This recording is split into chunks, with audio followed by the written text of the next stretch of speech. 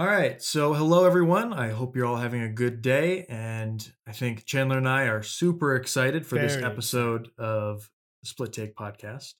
Because today we have a very special guest with us. It is Daisuke Beppu of the Daisuke Beppu YouTube channel.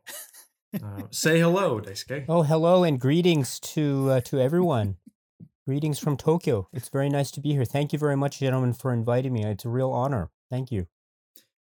Well, it's a real honor for the both of us. I think Chandler and I have been very nervous about this. Oh, I have very about much meeting so. you Yeah. and about this conversation about a brighter summer day, which I think is a monumental task in and of itself. Oh, no need to be nervous, gentlemen. It is I who am nervous. So let's Also, I let us. just want to point out that this by no means was this planned at any point. I had no idea that you were such a big fan of this movie. I've seen your videos on this only recently.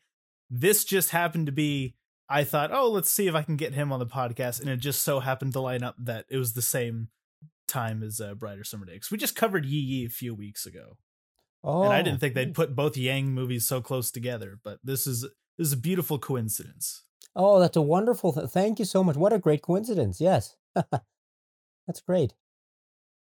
Yeah. So for those unfamiliar, because I think Daisuke's channel is small in comparison to the bigger landscape of YouTube, and I think it deserves a little bit more attention.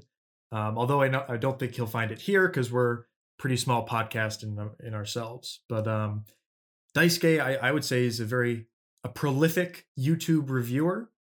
He does everything from 3-hour-long live stream reviews on Saturdays. Yes. He has reviewed the entire filmography of directors, talks about the Criterion Collection a lot, and I think he sheds a lot of light on some lesser movies that don't really get a lot of attention on YouTube. Even within the Criterion Collection itself. He's got a very expansive Yes. collection. Yes. Yes.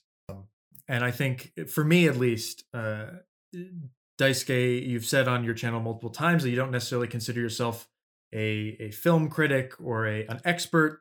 Although I would, from my position, I would consider you I definitely maybe not an expert, but definitely a film critic, and not necessarily because you're critical of film, but because you are someone who you review movies on YouTube, and there are other YouTube reviewers who are on Rotten Tomatoes, and I think you're more qualified than many of them. So I just you are a joy to watch your videos. You come off as very knowledgeable. I think the way you talk, the static camera angle adds into that. It's where your audience is left with just you and your voice. And this is just my little praise of your channel. It's a great channel. Yeah. Thank you. That's very, very kind of you. I'm very humbled, and I do want to just emphasize that I have no intent of making it like a film critical review channel or anything like that. But I'm actually I'm very appreciative of those words, and I'm also I'm very happy that you described it as being just talking about the films, because I really that's what I'm really trying to emphasize. And so I believe in collecting. I enjoy the collecting aspect of physical media and all that, but I also really think that it's also about the films themselves. And so I'm very humbled and very honored that you described the channel in those very glowing terms. So thank you very much. Thank you. So we have a few questions for Daisuke, and then we're going to jump into a little short spoiler-free discussion review of A Brighter Summer Day, and then a longer, kind of more in-depth discussion. As short as you can with a movie like this. Yes. Yeah. Yes. We only have a limited time, as with everything. Yeah. But I've been watching a lot of your Q&A videos, which have been appearing on the channel a lot quite recently. And so I tried to steer clear of anything that has been specifically discussed on there. So I apologize if any treading water here. But Here's a question you may not be able to answer, but how many movies do you think you have seen? Mm, Because you strike me as the person I know of who has seen the most amount of things. Oh my goodness. Yeah, I don't that's a very good question and I've never thought about it and I've never logged all of the films I've seen since I was a kid. And so I can't even begin to even take a guess. But I have seen films since I was a kid, since far back as I can remember, I think. And so um, uh, I count those as well. And so I've seen, I guess I can say that I've seen the films, say, in the Criterion Collection, and I've seen a number of, let's see, a number of other labels, although not all of them. But even so, I acknowledge that that is even just a 1/10 of 1% of whatever all of the films that are in existence in the entire Oh span yeah. of the history of cinema. So I've been fortunate to see a number of films, but I do acknowledge at the same time that it's still a very low number. Let me put it that way, relatively speaking. Hmm. I just want to give you a little platform here to perhaps explain to our audience, because I did a little introduction, but maybe your own little introduction as to who you are, your kind of critical perspective. But to kind of frame that, I just wanted to say that you've, from my understanding, you have lived abroad in the UK and the US Mhm. and in Japan. You're currently in Japan, and perhaps just a little review on maybe how that kind of international experience has shaped your cinematic perspective and your journey through cinema. Oh, wow, that's a very good question. So, to be as brief as possible, so I am Japanese by birth, and I was born in Japan, therefore, and when I was about 2 years old or so, my mother and father and I being an only child, we went to New York, the United States, excuse me, and we were in the U.S. for a number of years, and then around maybe around that similar time, when I was maybe 6 or 7 or so, we then moved to the United Kingdom, so just south of London for a few years. And then when I was about to get into high school, it was decided that probably it would be best for me to go to a U.S. university, and so we made efforts to prepare me for going into a U.S. university, which I did. And after I graduated from university, I came, I guess I came back to Japan, so to speak. I've always been back and forth to Japan, to and from Japan, but since I was a kid. But after my university studies, I came back to Japan. I went back to New York again, but then I returned now to Japan, which is where I am now. And all along the way, I suppose I've been watching films more or less from the vantage point of growing up as a child of the '80s in the US and in the UK, but always also at the same time having connections with getting Japanese VHS tapes through my parents or through our relatives who lived in Japan, or going to Japan when I was a kid and over on summer holidays, and watching movies with my extended family, going to the theaters and all, and things of that nature. So it was I was very fortunate in that respect growing up. But then when I was in college, a university student, my studies, my major wasn't in cinema studies or anything like that, although I did take some cinema studies or film studies courses. But the real joy for me was being able, for the first time in my life, to be exposed to a really in-depth library of films that one couldn't find even in the most well-stocked VHS rental store. I mean, this university's library of cinema was really excellent. It had laserdiscs, it had all the VHS tapes that you could find. You know, it had recordings from other countries with special subtitling and things, so things you couldn't find. It had also a 16 millimeter prints as well, some very, very rare prints at the time that I was I was very fortunate to at least just observe. And so these are sort of examples of at the time when I was, 18, 19, 20 or so, when I was able at last to watch all these films that I'd only heard about or read about, or not even heard about or read about. And so I think a lot of the films that I was able to experience and still remember now, I think, come in particular from that period of my life. And so I was very fortunate to be able to watch a lot of movies during those years, those, I guess, formative years, up through when I was maybe, say, in my early 20s. And then I just kept just going through films. I don't watch as many films now as I used to when I was younger, but I still try to keep up. And I don't watch as many recent films as I do, as I would like to. So I don't know all the recent movie releases. I haven't seen all of the films from the Marvel Cinematic Universe, for example.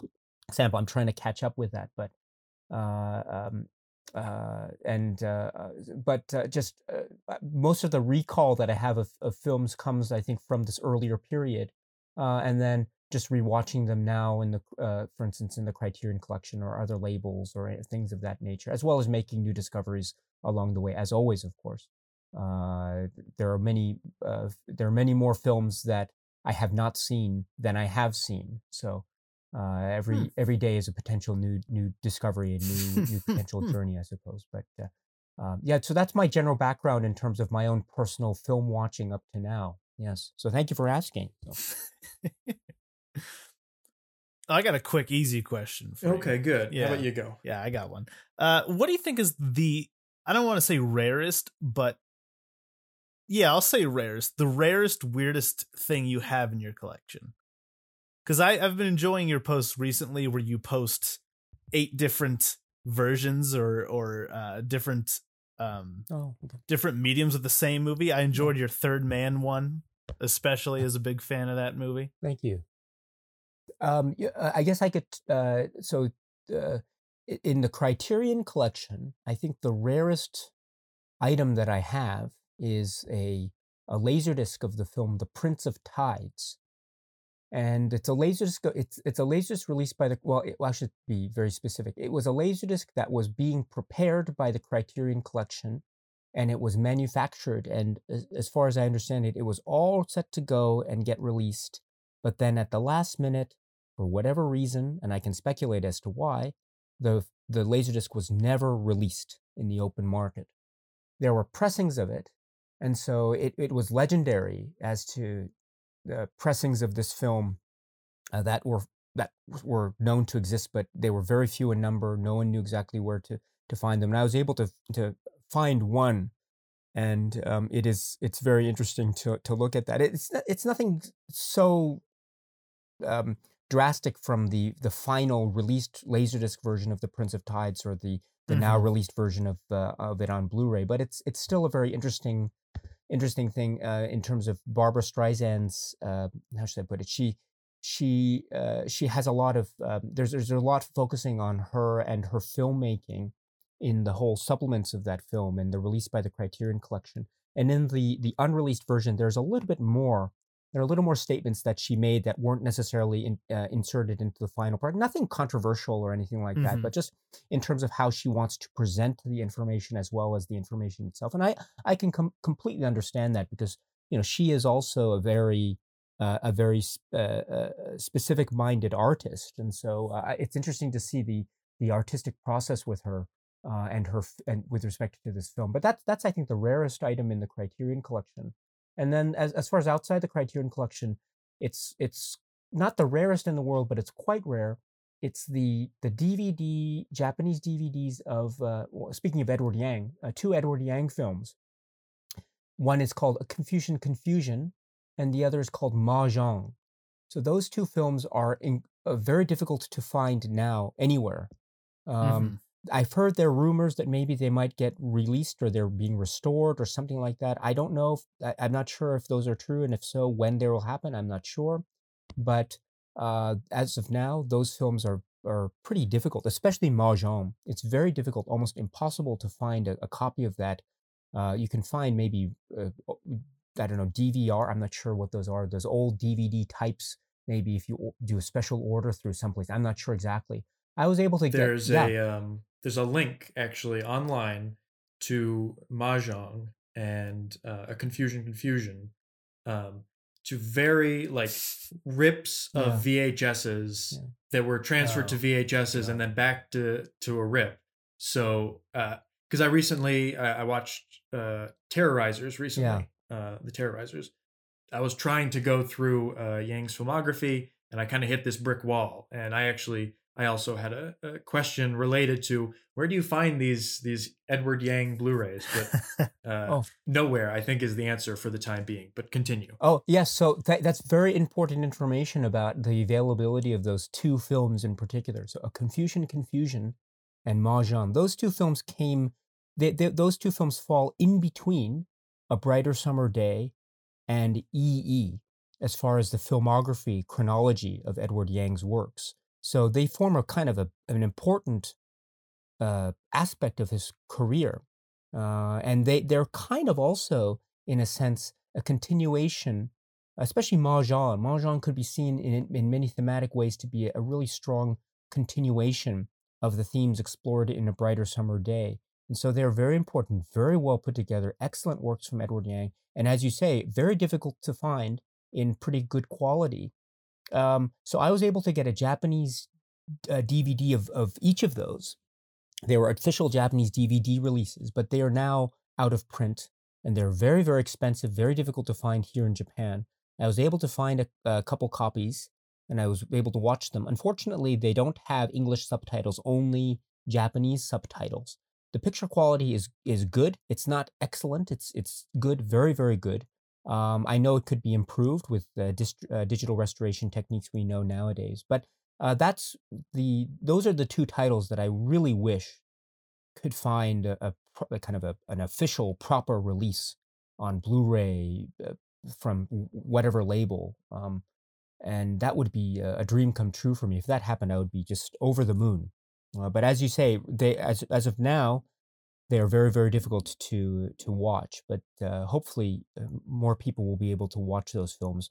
They're worth watching, even in, let's say, less than stellar quality picture wise. They're still worth Mhm. watching because they're very, very important.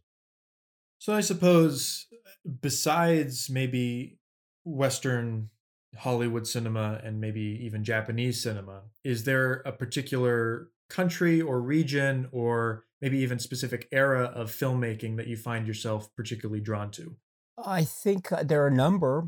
Just to give an example, maybe I'm a big fan of Italian horror and suspense films known as giallo, and Oh. I'm a big admirer of those. I like the horror and sci-fi genre in general, and I in particular I'm a big fan of giallo and Italian horror and suspense and police suspense action films and those sorts of things. So that's an example of another genre that I'm really into. I have one last question, but Chandler, do you have anything else? Oh, Dream Criterion release. Oh, Dream Criterion release. It probably be maybe either the two films I mentioned by Yang, Mhm. Confusion, or Brighter, or Mahjong, or it could be something from the Laserdisc era that could emerge. The Laserdisc from Criterion were really interesting. So people I think have mentioned Citizen Kane a lot, and I'm on board with that Oh as yeah. well. Citizen Kane or King Kong, but there are Blade some other Runner's got one too. Blade. You're right. Yeah. Yeah, Blader has two actually. There are two Laserdiscs from Criterion on different spine numbers. Hmm. And the one that I think I'd love to see also is maybe Pink Flamingos, John Waters' Oh Pink yeah. Oh Flamingos. yes. They've been doing a good amount of John Waters stuff recently. I'm surprised Pink Flamingos hasn't gotten in. Let's hope that it does, because if with all the films that already are in the Criterion Collection now by John Waters, the one that is conspicuously absent is, of course, Pink Flamingos. So it would be very interesting to have that in the collection, especially uh, for people who maybe haven't yet seen it. So let me just put it Those there. Yeah. Yeah. those lucky people. Yes. For me, I guess on the same conversation as Dream Criterion releases, I'd have to say that I think South Korean cinema in particular Yeah. has been very under appreciated by in the Criterion Collection. And I know I've mentioned this in my one email to you, Daisuke. I mentioned that I'm a very big fan of Lee Chang-dong and in particular Burning, and I would absolutely love a Criterion release of that film or Poetry or Peppermint Candy. There's so many South Korean Peppermint Candy. I haven't gotten around to seeing Oasis yet, but there's other South Korean directors. Hong Sang-soo. I don't think he has any in the collection. The Day He Arrives. Oh my god, Day He Arrives is probably my dream release. I love that movie. I'm not sure if you've ever spoken about him on your channel. You have not. Have you seen? I'm assuming you have. Yeah, I'm actually going through privately, I suppose, South Korean cinema, because up until recently, South Korean cinema has been a big gap in my film journey. I was very into South Korean cinema up to a point, and then for a number of reasons, I couldn't keep up with it because I was moving and things of that nature. But then now, very recently, especially since the YouTube channel has started up, I've been trying to catch up with the more recent examples from South Korean cinema. So it's been, yes. I haven't spoken about it directly, but I'll try to one day, yes. So I have another question, but I'm going to save it because I think it is tangentially related to A Brighter Summer Day. So we'll put a pin in that. And I suppose now is the time that we can move on to our preliminary thoughts on A Brighter Summer Day, which is our BFI Sight and Sound 100 Greatest Movies of All Time list pick for this week. It is a film by the Taiwanese director Edward Yang from 1991. It is nearly 4 hours long. I wouldn't even, I don't really know where to begin with it. So I'm just going to say that my personal history with the film is that I tried to watch it twice without finishing it. The first time was probably the beginning years of my college experience, and I wasn't as into long and slow movies as I am now. And he is very into them. Very into them. It didn't catch me on the right day, and I don't think I got past half an hour. Nothing against the film with that though. And then I tried again maybe about a year ago, and for circumstances out of my control, I couldn't brought away from the film, and I got through about an hour, and I just never managed to return to it. So with that being said, I watched it a week ago, and then I watched it again last night. So I wanted to be fully prepared for this discussion on the film. And I guess my question for Chandler, who this is essentially my first time speaking about this film, my first viewing of it. This is Chandler's first viewing.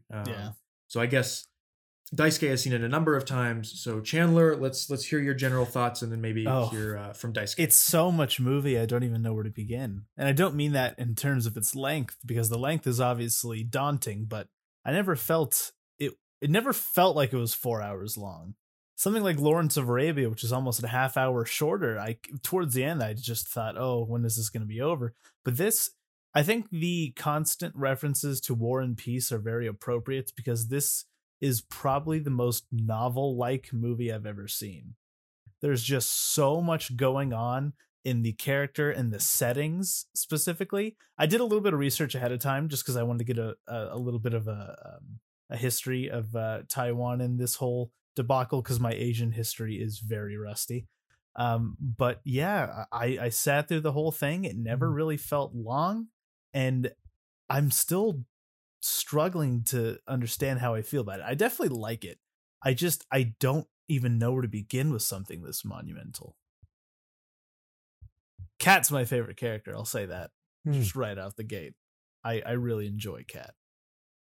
And the restaurant scenes were some of my favorite. And again, this is coming from the guy. I literally just saw Yi Yi for the first time a month ago when it came up on this. And I've owned A Brighter Summer Day and Criterion for a few months now, but I've just always been so intimidated by it. It's not the length that has anything to do with it. It's just, I don't know. People have such a strong attachment to this movie that I'm always waiting for the correct time, the correct headspace to jump into it, because I don't want to do this movie a disservice. And I think I did, I went in at the right time, but when I remember when I first was done with it, when it was over, because I watched it last Saturday. When it was over, I just thought wasn't sure if I liked it, because at the time I felt that the main character, I wasn't really into him all that much. But it's one of those movies that over the last few days I've just been thinking about nonstop, to the point where I think I love it. Much like a good book. So Daisuke, your experience with the film and preliminary thoughts. I know you've talked about it on your channel before, but a little repetition is needed here. And non-spoiler, correct? Non-spoiler Yes. for now. Sure. Yes. So far. Sure. So first of all, I'm very happy to hear your reactions to it. This is a film that one of the things I'm so happiest about is hearing people's reactions to the film after having seen the film for the first time. And even if someone says, "Oh, I didn't like it," or "It was okay," or something, I'm very happy to hear those comments as well, because at least, right, it's very daunting in terms of its length. You're absolutely right, and I think that's one of the main things that might be as a kind of turnoff for a number of people, and again, not unreasonably so. I think it's very reasonable to look at a film and look at its running time and think, "Oh gosh, this is going to take a big chunk out of my day. Is it really worth getting into?" And that's a very understandable position to have. So I'm always happy when I hear people talk about the film and watch the film for the first time. And so thank you very much for sharing those great reactions. And as far as the film itself goes, I think you've mentioned it. The running time, I suggest, goes by very quickly. It says on the does. back, right? It says on the back, what is it, 4 hours or so? But It's 4 minutes shy of 4 hours. Right. 3:56. Right. Yep. So 3 hours and 56 minutes, which is still very, very long. The time goes by very quickly. And also, for anyone who may be listening to this film now, or listening to this podcast now, and has not yet seen the film, of course, it's ideal to watch it in one sitting. And it's, as I say, it goes by very quickly. But if you have to watch it in separate sittings, maybe in 2 sittings or 3 sittings or whatever, even so, that's still worth it, because this film can grab you, and it can really just take you to another place in time. You were mentioning about how an understanding of Taiwan history is very important. I would say it's essential. It's absolutely essential in trying to get one aspect or a number of aspects of this film in terms of the mise en scène, what happens in the foreground and the background. There are little details that hint at or go into this idea of one's relationship, between China and then Taiwan. And so this relationship is not only essential in terms of the actual story, which is in the 1960s, but also metaphorically in terms of displacement, in terms of what our identity is individually and as a nation, and how that figures in very specifically to the character trajectories and arcs that we see and observe throughout this 4-hour running time. So in other words, everything is tied together. The individual story is tied into the national story, and that's tied into an almost spiritual story, and it's all interconnected, and it's done in such a way that a filmmaker like Edward Yang does so brilliantly and so precisely. We've seen it, you'll see it, of course, in the later film that he did, Yi Yi, with such precision and magnificence. But here, it's also on display so astoundingly, and it's still a marvel and a sight to behold every time I see it. And so, but you're right that there's so much going on, and it's very difficult, I think, to keep track of all the little who is who and who is belonging to what and all this. And I understand that, but even with that, there is still a sense that one can get as to what is generally going on. And of course, the more one understands and appreciates Taiwan cinema and history, I think it maybe is there is a a certain ease of entry, shall we say. I'm not an expert in Taiwan history at all. I'm not at all an expert. I haven't studied it formally, but I do appreciate the need for that kind of at least general approach. And so, with all that, this is to say that there is so much here. It can be confusing, it can be daunting, but also it is a sort of transcendental experience to see the way in which characters evolve and move through time and space and interacting within and among each other, sometimes leading to interesting resolutions, sometimes leading to unexpected resolutions. But it's all here. And ultimately, universally, it is a human drama. And even as I suggested, an understanding of Taiwan history it might be ideal. One can still get into this film without necessarily having a grasp on that particular aspect of world history or history from this part of the world. And this is because this film does have so many elements that make it universal and human and understandable. How we react to people, how we try to understand other people's existences. What is it about us that makes us that makes us able or unable to appreciate the experiences of the other, and how that has ramifications going forward. It has so much here that can be understood, as I say, on a historical level, but also on a very emotional and human intuitive level, which is why I think it's very important. But on top of that, it is a powerhouse of an emotionally packed film. Yeah, my experience, I was almost worried that I wasn't going to like the movie, because much like Chandler, I had heard so much about it. It's on the top 20 of the Letterboxd, and it's on the BFI list, and it as Chandler mentioned, I am someone who loves long movies, movies that take their time to develop multiple strands of storyline over a excessive but wonderfully excessive runtime. And I think I guess my selling point for this, for A Brighter Summer Day, while watching it is an experience unlike any other that you're not going to get with any other film that you would normally watch, that is a quote unquote normal length.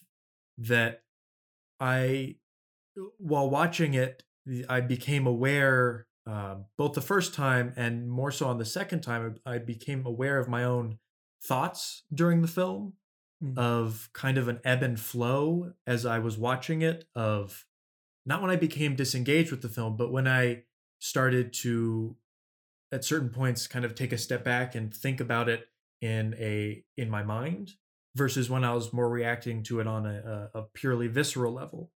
And I really have to say that I enjoyed the experience of when you're watching, let's say, a movie like a Marvel blockbuster, or you're watching something like Parasite. These are movies that grab you by the hand and take you through their narratives from beginning to end, and you don't have much time to breathe throughout it necessarily, to necessarily gather your thoughts and start ruminating on what the film is trying to get at.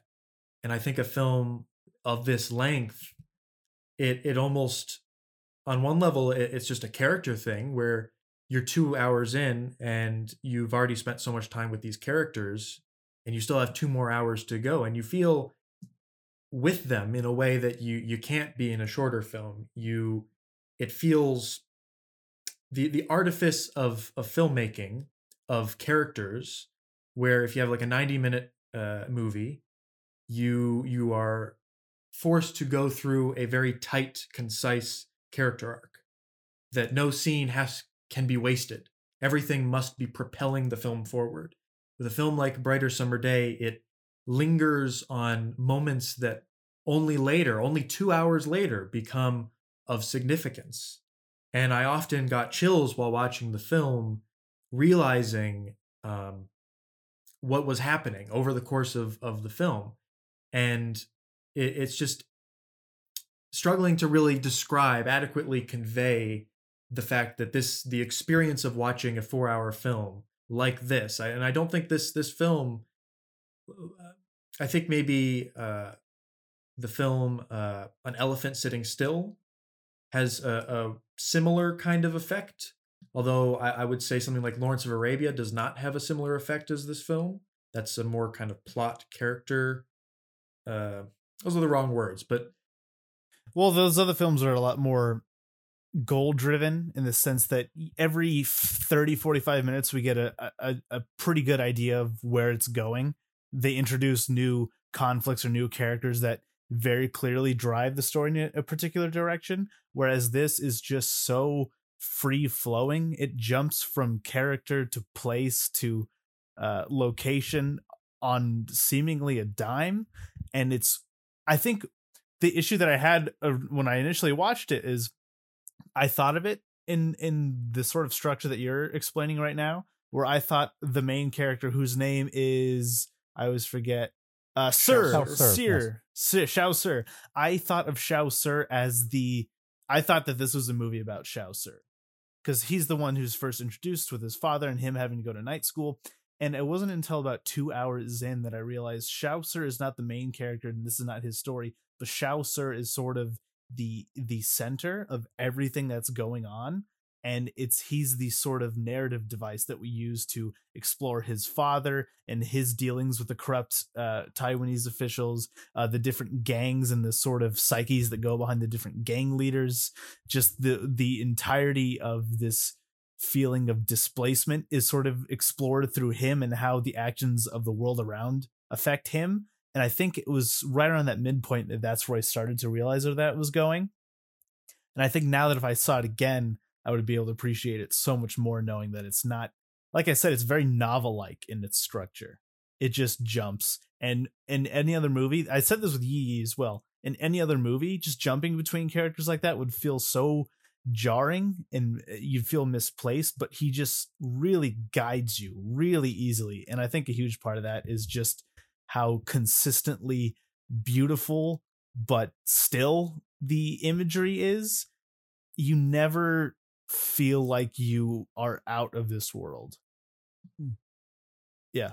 You Daisuke mentioned that you need to have a particular knowledge of history of Taiwan to really appreciate the film, and I think that's very much true. And I just want to summarize my non-spoilery thoughts with this: that as I was watching it, I knew the history of Taiwan, but there's a very brief title in the beginning that gives you the little setup of what is going on. And I think that no one should be put off by not knowing history from this film. I don't think you need to know it in order to enjoy it, because there is so much mood and atmosphere and it puts you in that place. I learned through kind of osmosis things about Taiwanese history that I felt compelled to look up after the film and learn more about. And I can only just say that I fully, emphatically recommend this movie to anyone who is willing to. If you're not willing, I suppose maybe not. But if you're willing to take that step into something that is novelistic, that is exploring a society, not just one person, because it is exploring Shao Sir, but it's a portrait of a society, and it's wow. I still am speechless, but yeah. Comments on those thoughts, Daisuke, or we can move on to a more kind of spoilery thematic discussion. I think those are great comments, my friends. Those are really great. Yeah. I mean, and also the idea, I'll be very brief, but this idea of how it's like jumping and going from character to character or situation to situation, like a novel. I'm really taken with that in particular, because this is sort of the thesis, the cinematic thesis, if you will, of Edward Yang's cinema. As you know, in watching his other films deal a lot with the tapestry of a number of characters. The word I use a lot when I describe his films is interconnectivity. And this is because the cinema of his works, in particular this film, shows a kind of way in which we are all connected, or these characters are connected. And we don't realize these connections until, as you say, maybe an hour, 2 hours from that initial scene, which is, I think, very revelatory. And it's a not just a poetic way of expression in cinema, but it's also there's a kind of a hypothesis or thesis that is being posited by Edward Yang and company with respect to the human condition, I think. So I'm very thrilled to hear your comments about that. It's very insightful. Okay, so that's I suppose here's our little spoiler warning before we get into some more specifics about the film. And here's my question, I suppose, for Daisuke and maybe for Chandler. And this can just don't have to answer it immediately. It can be a thought to put a pin in. But this is a film that is so very Taiwanese, that is seeped in the history, culture, society. It is Edward Yang's recreation of a very specific moment in time and a historical event. Is it possible for foreigners like us, or from anyone outside of that society, outside of Taiwan, and perhaps for Daisuke and Japan in general, and Japanese film, is it possible for someone from an outsider's perspective to truly get everything there is maybe to a film? And I don't think you can ever really get everything about a film, but is there something about, let's say, Brighter Summer Day that is maybe ungraspable because we are disconnected from the time and place to a certain degree? I don't know.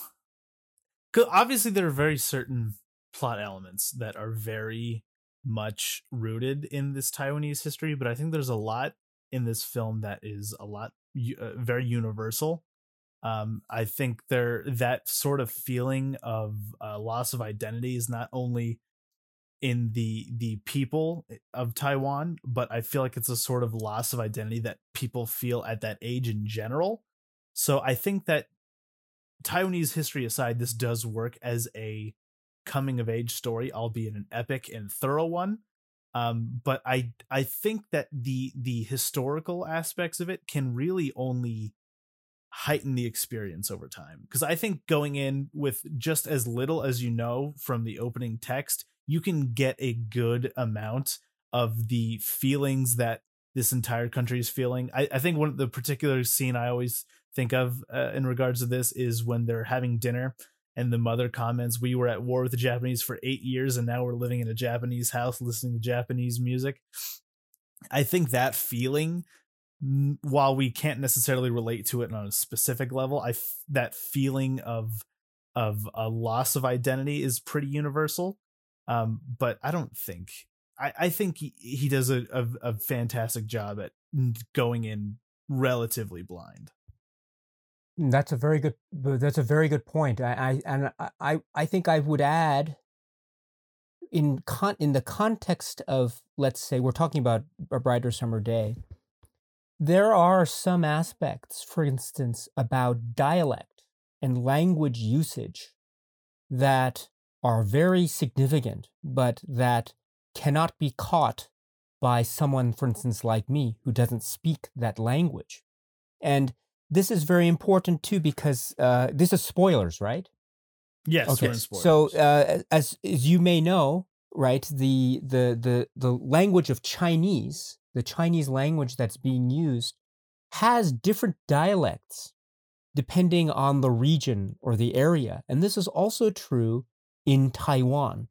And so what Edward Yang does so brilliantly, and yet in such a way that it's very difficult for me to identify, because, as I say, I don't speak the language, and so I have to rely on commentary tracks and supplemental features to show me the way, is that sometimes you'll have characters that have different dialects that are from different regions, let's say from the regional part of Taiwan versus the mainland China, and even within Taiwan itself.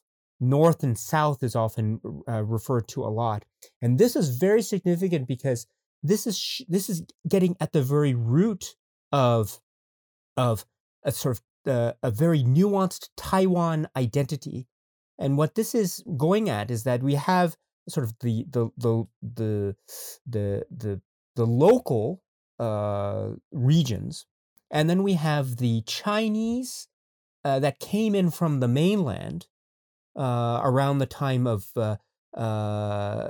Chiang Kai-shek and the Kuomintang from 1949, as a way to, as of in terms of the break with the communist regime in the mainland China, and that therefore became Taiwan, or the Republic of China, as it was officially referred to, officially speaking, right? And then but in that in that context, therefore, which is captured brilliantly in this film, we have all these different tensions that are arising. We have the local Taiwanese group or population or people, and then we have the people coming in from mainland China to Taiwan, and then we have the idea of people who are still in the mainland China, and then on top of that we have relationships that are resonant about the past. As you indicate, there are many aspects of Japanese culture that are in Taiwan right now. And I have a Taiwanese friend, and we've spoken about this film a lot, and he has relatives who remember this, and how there was actually a really a very big influential sort of Japanese cultural influence in terms of architecture and in terms of the Japanese people that were there up to the end of the war, but before that as well. And so, and it, there is a very interesting cultural sort of I don't want to say relationship necessarily, but there is an interesting way in which that Japanese kind of those aspects of Japanese, shall we say, stuff resonate in an interesting way in the context of Taiwanese character and that history. It's not necessarily an antagonistic one, although I know that there are elements there as well. I know this, but at least based anecdotally from my friend,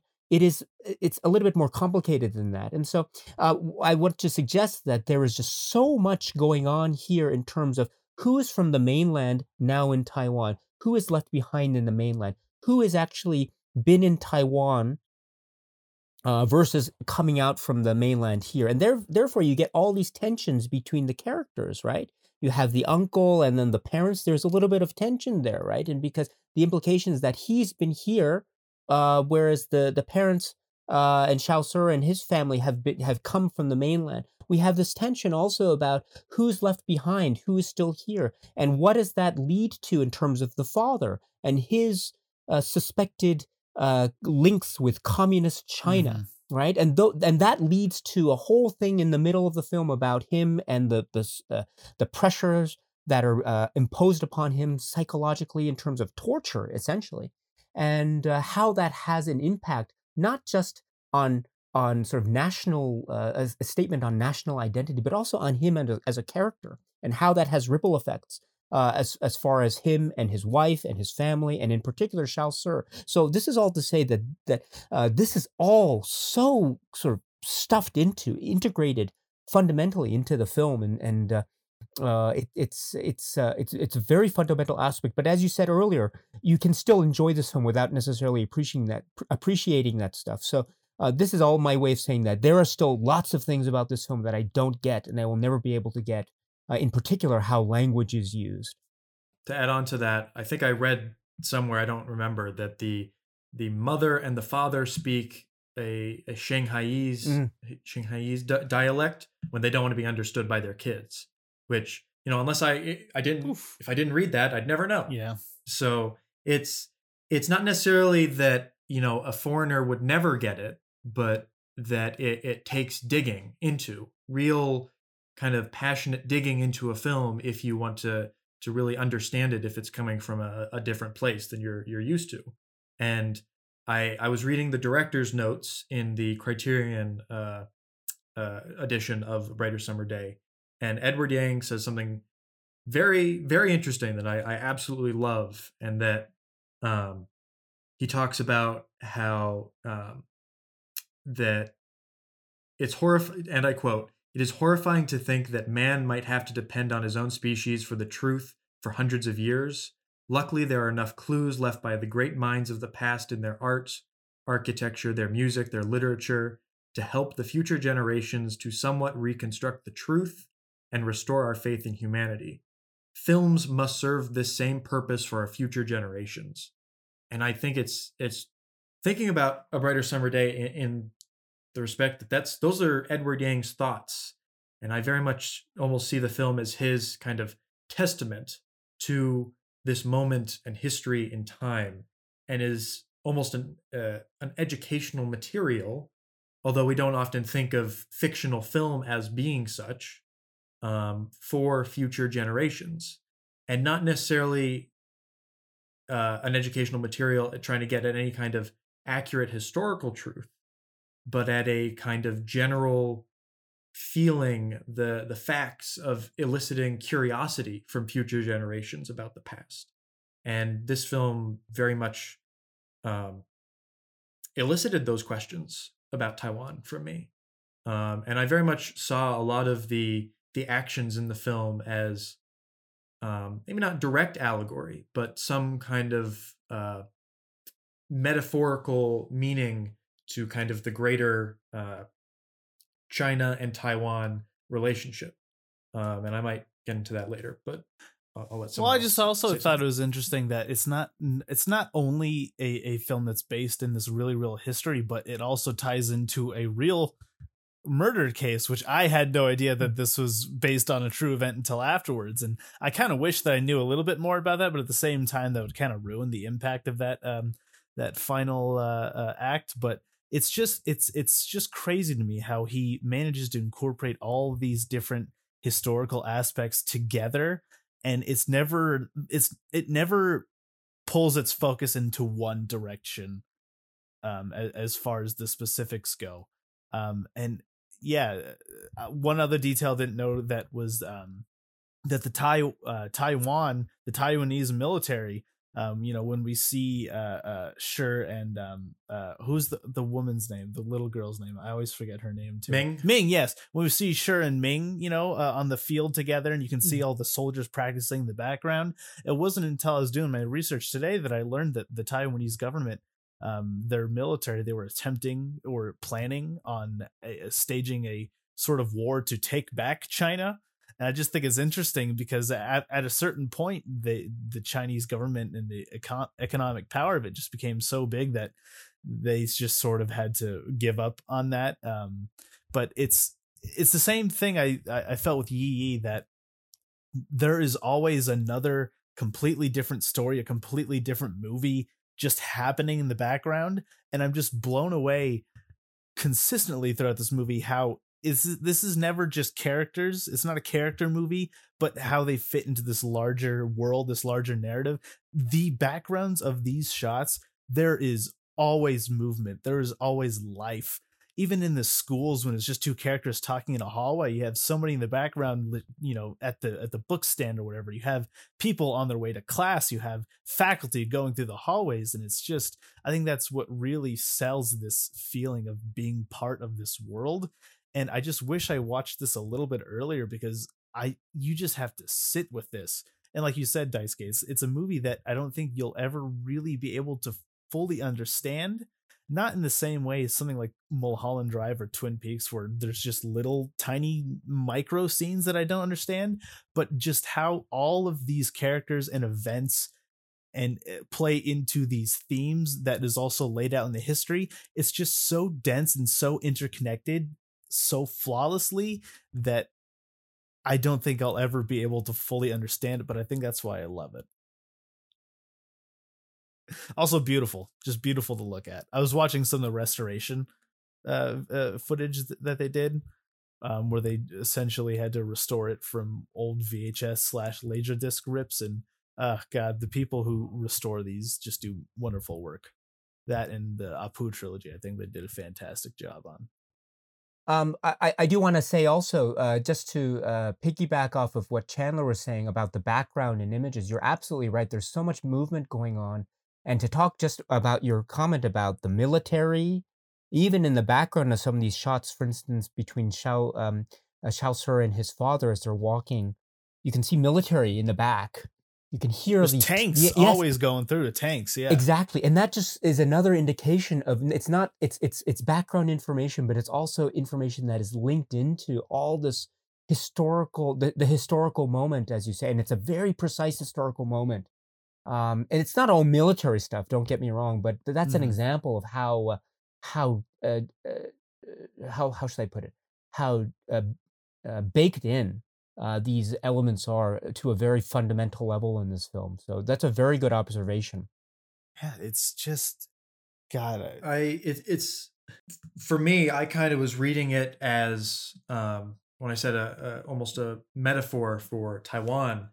It's that the Taiwanese people having fled the mainland, and the Chinese people really having fled the mainland and moved to Taiwan, have become kind of untethered from their roots, and authoritarianism essentially was ruling the island. Fear of communism, and there was a lack of tradition, a lack of a central culture that they could probably call their own. That they have been disconnected from their homeland. They're listening to, like as we said, Japanese music. Mhm. They're watching a John Wayne movie. They're singing American songs without I never got the sense that they even knew what the songs were about or could Well, they barely they had the couldn't lyrics understand translated. English. I love those scenes. Right. Yeah, translating the Right. lyrics. And it's a portrait of a nation and a society that is very restless, that is trying to find its own identity, that's trying to fit a new mold that it's been put in, that they've been transplanted from one place to another. And it's kind of like Chaucer in that he's trying to find his own identity, being surrounded by all these other elements that aren't him. The gangs, he's not a part of the gangs, but there's a pull towards that kind of violent, anti-authority behavior. There's the music and everything.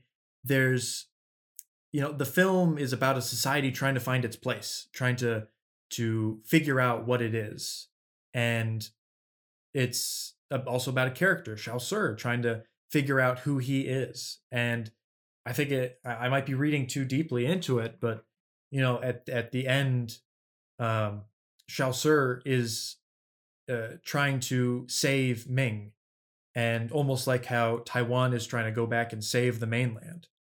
But in real life, they accepted reality eventually, that cold reality they had Mhm. to live with.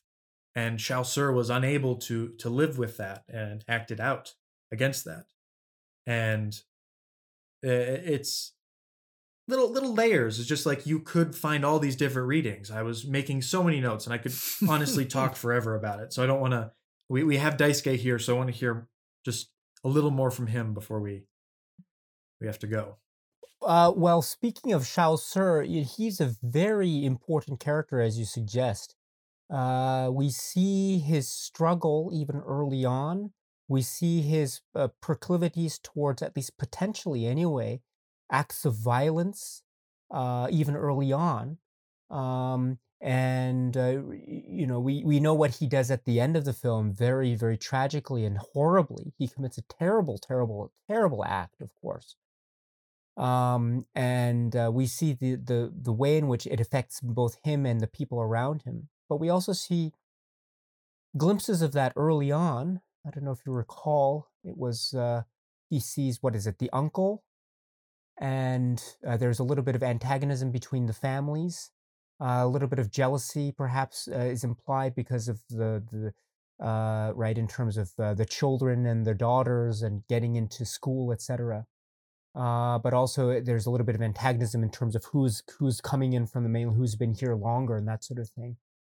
So I think it's the uncle who's been a little bit antagonistic, and there's a moment where he's having, I think, a heart attack. Or no, I take that back. He was drunk, and we see a moment where Chaucer we see him grab a stone, and he's about, Yep. and no one's Yeah. around, and we see the implication is he's thinking about actually assaulting this person, but then there's a sickness, and so that little uh, uh, terrible temptation is averted, of course. And we also see his reaction towards the acts of violence and the results of violence in the aftermath of the gangland violence, right? The Little Park Gang and the 217s and other ancillary groups as well. But those are the two main groups that are at play here in this particular film. And there's the antagonism between those groups that culminates in a very terrible bloodbath around the middle of the film, as you know, and we see his reactions to this kind of terror. But there are also a number of elements of his character that I think are important to keep in mind. For instance, remember there's an issue about his eyesight. Right? There's a thing about maybe something to do with the fact that his eyesight has not been properly properly addressed, shall we say? Maybe that has something to do with how he is performing academically. Maybe that has something to do with. I didn't think about that. I mean, there's nothing very clear about that, but there is something about his eyesight and how he's seeing or has trouble seeing, or he focuses on certain things. The idea about the light opening the beginning of the film, the little light bulb. This is a very clear a metaphor for the idea of seeing and sight and the inability to see. And I think this is also very important with his character, not just in terms of this little character trait, but also in terms of how he, the character, sees or is unable to see the characters around him, and how he tends to maybe glorify or romanticize certain aspects of the people around him that it might ultimately be unjustified and also quite disappointing. This is very clear in terms of, for example, how he looks at people like Honey, the character of Honey. This is also very clear in how he perceives characters like Jade, the other very important character in the film. There's Ming and then there's Jade, but how he perceives Jade, and what we realize is that his perceptions about her character are not really what she is about. This is also true, of course, in how he perceives Ming, which is perhaps one of the central relationships of the film.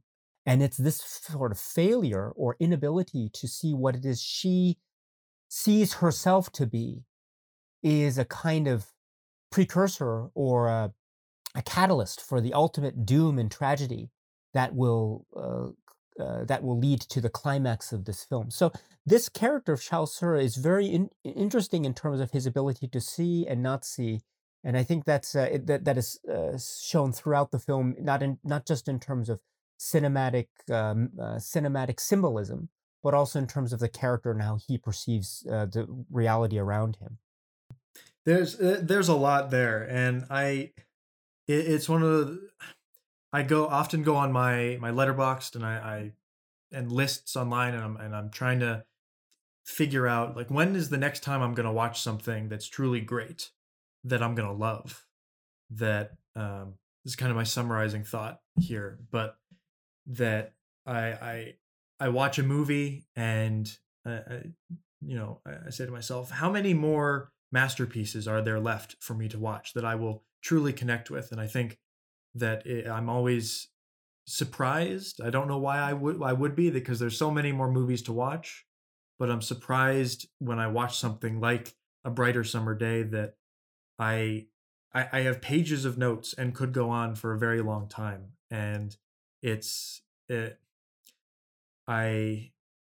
light and as you were talking about the metaphor of light and how Chaosu smashes the light bulb and then gives up the torch at the end, giving up these light sources. And there's just a lot of little metaphors, the way that Edward Yang very deliberately moves his camera in the film. There's not a lot of movement, but when he does, it's very purposeful and frames the action in just the way it needs to be. And it's visually just marvelous. And that's just all I have to say about the film for now. I got nothing, man. I think even what I said didn't even scratch the surface, and it's been a while since I've had a movie that just left me, I don't want to say speechless, but just unsure. I was worried because when I first saw it, I thought I didn't like it. I thought I thought it wasn't clear, but now in retrospect, I think it was as clear as it needed to be, and I have to fill in the gaps later. And I think I was just expecting something a little more streamlined, like Yi Yi. But in retrospect, I think I like this more because it's not as streamlined, I guess. And also, if I could add, this is a discussion in the context of the BFI Sight and Sound list, right, from Yes, I 2012. almost forgot. And this is what is it? It's in is it the 70s or so, or I think it's in the we use a combination because they posted a director's list and a critics list. okay. So we matched them together. So we got all of the movies. I'm not entirely sure, but it's somewhere in the Some 70s. fudging of the numbers, but yes, it is. It's in the lower end of the list, but So it's be somewhere between 50 and 100, something like that. Oh right? no, not even that. It's oh no, yeah, probably it is. around the It's- 70s. Okay. It's in like the 70s to 80s, but yeah. Okay. So I don't have the critics list in front of me. 84. Thank you. So Sorry. 84. So on the critics list, right? Okay. Yes, Yes, correct. So this is very significant, right? Because this list was published in 2012. This film was, of course, first released in 1991, but it was never really given a restored showing, I think, until 2010, 2011, something like that. I think it's 2011. And this Blu-ray from Criterion was released, I want to say 2016. I apologize if my dates aren't wrong, but my point that I'm trying to make is that it's a really amazing just how in terms of, because when the list came out, I still remember that film was very difficult to be able to watch in a kind of good quality. And then, of course, after the list was released in 2012, then we get this now great, glorious Blu-ray from Criterion. And so more people now hopefully are being able to see it and appreciate it and enjoy it.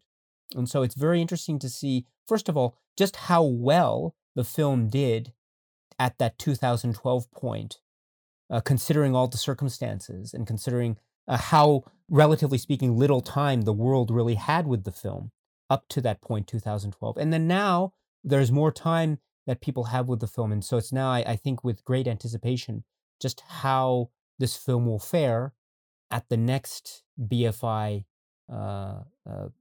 critics poll, which I think is going to be what, Soon, 2022? Yeah, in about 2 years from soon. now. Every 10 years. Then we can restart the But- podcast. Start from the beginning. It's Yeah.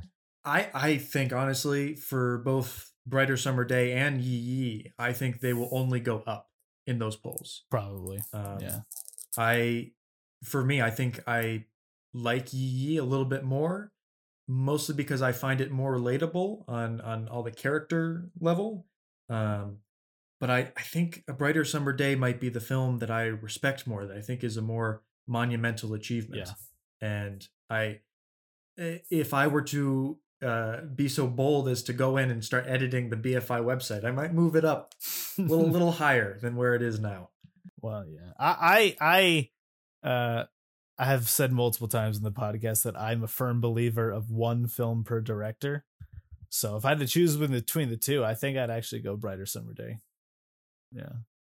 Just because I think it's a lot more emblematic of his style, and I think it's a lot more challenging and unique. And I think there's a lot more potential for meaning, but I guess that's relative anyways. That's objective. But yeah, I'm going to say deserves to be on here. There we go. That's how we usually end it, is whether or not you think it should be on the list. Which I think it was 3 yeses there, essentially. Yeah, okay. There we go. Yes. Fantastic. Highly recommend. Well, Daisuke, it was an honor to have you on here for this episode. I wish we could have talked for ages about this movie, but I think we got some good, unique thoughts about the film out of this conversation. Well, thank you very much for inviting me. Thank you. It was a real honor. You know, I don't get invited to many podcasts. I get invited to few, but not that many. And so when I get the invitation, I'm always very thrilled. So thank you very much. It really, really, thank you so much for inviting me. It was a real honor. Thank you. Of course. Well, next episode, we're going to be doing Salo, or the 120 Yeah. Days of Sodom. That's the big one. Neither of us have seen it. Nope. I have to buy it. And Okay. Who's our special guest? His Chandler? name is also Chandler. Interesting enough, he's a huge fan of both Daisuke's and A Brighter Summer Day, and he Okay. was very excited to discuss this film. I said, nope, we have to go with Daisuke. You know, his schedule allowed it, and I think if it was anybody else, he would have been upset. But he replied with very, very enthusiastic. He is probably more qualified than I am. So, Oh, I'm very very excited. sorry. Oh, please extend my deepest apologies and thanks and gratitude. oh, And- he is excited. Don't worry. And but he will be tackling a film that I also am I'd love to be able to talk about one day. Salo. I think that is a very interesting work to be able to talk about, and it has a lot there. There is a lot there. So There's a lot there. yeah. I agree. So I look forward to your discussion about that very much. Very fun. Well, thank you very much again. Thank you, my friends. Thank you, and cheers. Talk to you soon.